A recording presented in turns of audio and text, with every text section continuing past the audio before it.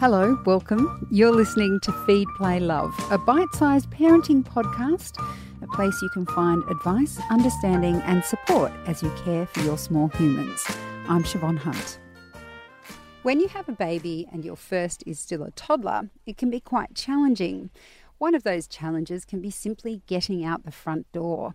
Apart from all the organisation that it takes, you've also got a myriad of sleeping and feeding needs to accommodate, which is why having a second child can lead to extreme cases of cabin fever. Diane Zalitis is a midwife and the clinical lead of Pregnancy, Birth and Baby, an Australian government service. She joins us now. Hi, Diane. Hello, Siobhan. What are some strategies mums can set up before they bring their baby home, when they also have a toddler, to make life easier with two small children? Look, I think it's the before you bring your baby home part that's really key. You've been here before, so you kind of know a bit about what you're in for at home. So it's a lot of preparation. Meal prep, even if it's just slowly, every time you're having dinner, have extra meals so they're in the freezer and it's filled up. And you don't, then it's not a big chore, it's something you're doing over months. And it's about kind of managing what goes on around you. If you've got family and friends and they want to help, then co-opt them into it, to bring you food, to do, the chores around the house that would be really helpful, or just to come to you rather than you having to be the one who goes out. Because it's a military exercise just to get out with a baby, let alone adding a toddler in the mix and hanging on to them as well. Yeah, and I think just think about what was the toughest part for you at home with baby number one. And it'll be a bit different for people. And then strategize or think about, who or what might help. So maybe family and friends if they want to buy you gifts or do stuff for you, maybe they can get you a laundry service or get you a cleaner for a few isn't months. That lovely? Pay for a cleaner to come in for a few months instead of buying you flowers or chocolates or whatever, or baby clothes or, there's that kind of thing. So, yeah, I think that stuff really works. And also remember, don't worry if the place don't look perfect. You probably already got that by now if you've got a toddler. But we've already, in one of our previous episodes, we talked about routines and things. So even just daytime routines are important, particularly with a toddler. So try and kind of stick with that as well. And maybe think about planning ahead, thinking about what's quality time, not quantity, and how you're going to do that. So not only kind of going out for kind of big events, but when you've got a little baby, you might find it's hard even just having time with your toddler. So making time to be the one who reads the story at night time. Think about that kind of mix. And also, your partner, couples, you've got to make time to be together. It was probably hard enough with baby number one. Now you've got two kids. You can find life is just about the kids, but it's so important to make time, even if it's only 5 minutes, that it's just you as a couple. You can't leave your relationship for 18 years and think you're going to come back to it and it'll still be there. It's absolutely true. It's so, so key. Yeah. And one other thing I would say that I found really handy was that there was a little art class around the corner from where we lived that meant I could take my daughter to that, and it was a really easy space to have my baby and her there. But that's what playgroups are really good for. The playgroups in your state, they're such a great space that your toddler will be entertained and that it will be an easy place to have your baby with you.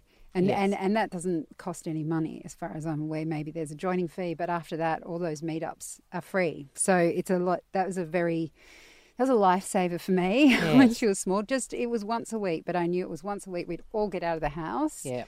And that I wouldn't have to worry about my toddler running off somewhere. Yes. Which is the real concern, isn't it? When you're bringing the second baby home, it's just that toddler is non-stop. You're like, I can't even breastfeed without you climbing on top of the television. So, not saying that was my experience, but They soon learn when your hands are full. Yeah, that's right. She wasn't climbing on the TV, she was climbing on me. Yes. All right, so it can feel impossible to get out of the house. I just mentioned playgroups is a good idea.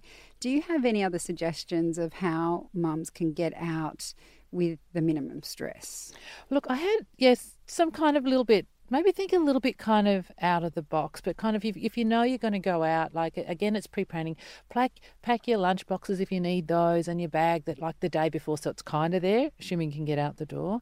But also start small. So maybe like a walk to the park and back, or just a walk around the block. You've got the pram, you've got the toddler, go for a stroll. Or even if you've got a front yard or a backyard, just like go out there. Like the toddler can run, your other child can run around in the grass. You can sit under the shade. Maybe you can even have a picnic in the backyard. You're out of the house in the sunshine, in the green. If you live in apartments, often they have green, like parkland areas really close to come down to.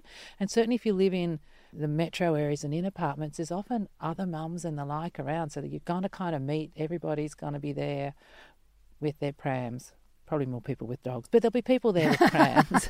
The dogs will distract the toddler at the very least. And the other thing, it maybe not necessarily been getting out of the house, but there's some really good mums groups on Facebook that you can join, and so you can have an interaction, an adult interaction kind of there, even if it doesn't mean you're getting out. And then maybe through them you can find things. But you're right, your group that you got connected into with your first baby, your mother's groups, and certainly every time you have a new baby, the child and family health nurses usually connect you into a mother's group, so there could be another one that's nearby as well, that everyone's in the same kind of boat. Mm-hmm. I mean, that's something to go to. It's not actually getting you out to it, but think about maybe babysitting for the older child, or if they're going to daycare, then it's just you and the baby. You can just, get out with the baby, maybe a little bit easier. Always easier. Or kind of reverse. Maybe have someone mind the baby and you and your toddler have an outing. Which is lovely. Go and have baby chinos somewhere, while someone just watches Bubble, they're asleep. So instead of trying to do the lot, and then you have that really lovely time with both your children. And you also realise how easy it was with one. What was I complaining about? It can be a really long day with two small children at home. If you are at home and you can't get out, you just mentioned the Facebook group. I was wondering if you had any other ideas of how you can get through the day without going completely nuts. Okay, look, I think it's about your self-care. So there's, it's the big three. It's eating the right foods, exercising, and that doesn't mean doing an hour at the gym or what have you, but doing something, and that could be incorporating your walk around the block, and resting. So sleeping when they're sleeping, if that happens to coincide, or just put them all in. Sorry, we just had a sleep session, but put them all in the bed with you for an afternoon nap so you get a rest. Try and keep up some of the interests. So like Siobhan, you mentioned your art group, so connecting back into that. Putting on some music and dancing with the kids, that works really well, like for exercise, and the toddlers will love it if it is the Wiggles. The Wiggles have good moves. Or choose your music and they won't know. They won't know. We can pretend it's grown-up Wiggles. You really do have to eat well, so have simple food on hand, and that's good for your toddler to kind of learn from that as well. So cut up veggies, whether it's carrot sticks or bits of apple, or whether you're having nuts or yogurt, rather than packaged pre-made cake food. And chocolate. Cake and chocolate. You're not recommending that? No, and all the bickies and the muesli bars and the little packets of biscuits and the stuff that's just so sugar-loaded.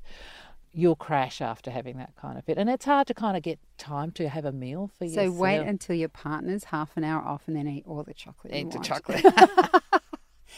Remember, I'm not the expert in this interview here. But also seek help if you need it. Okay, we have an amazing number of support helplines out there. So it's just you can Google them. There's pregnancy, birth and baby. There's Utracillion. There's parent lines in every state. There's PANDA, the perinatal anxiety depression support people. So if you're feeling a bit anxious and you just don't know what that is and you can't cope, you can talk to them. If it's breastfeeding, there's the Breastfeeding Association. Counsellors, there's people that you can just ring up and have a chat to, and a lot of them will do just chat stuff. But sometimes you want to hear a voice, and an adult voice at that. So yes, absolutely, they're there for that. Brilliant. Yeah. Diane, thank you so much for your time today. You're welcome, Siobhan. Thank you. That's Diane Zalitis. She's a midwife and a clinical lead of pregnancy, birth and baby.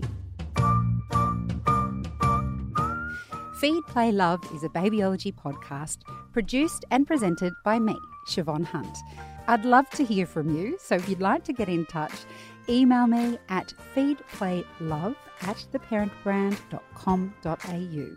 See you next time.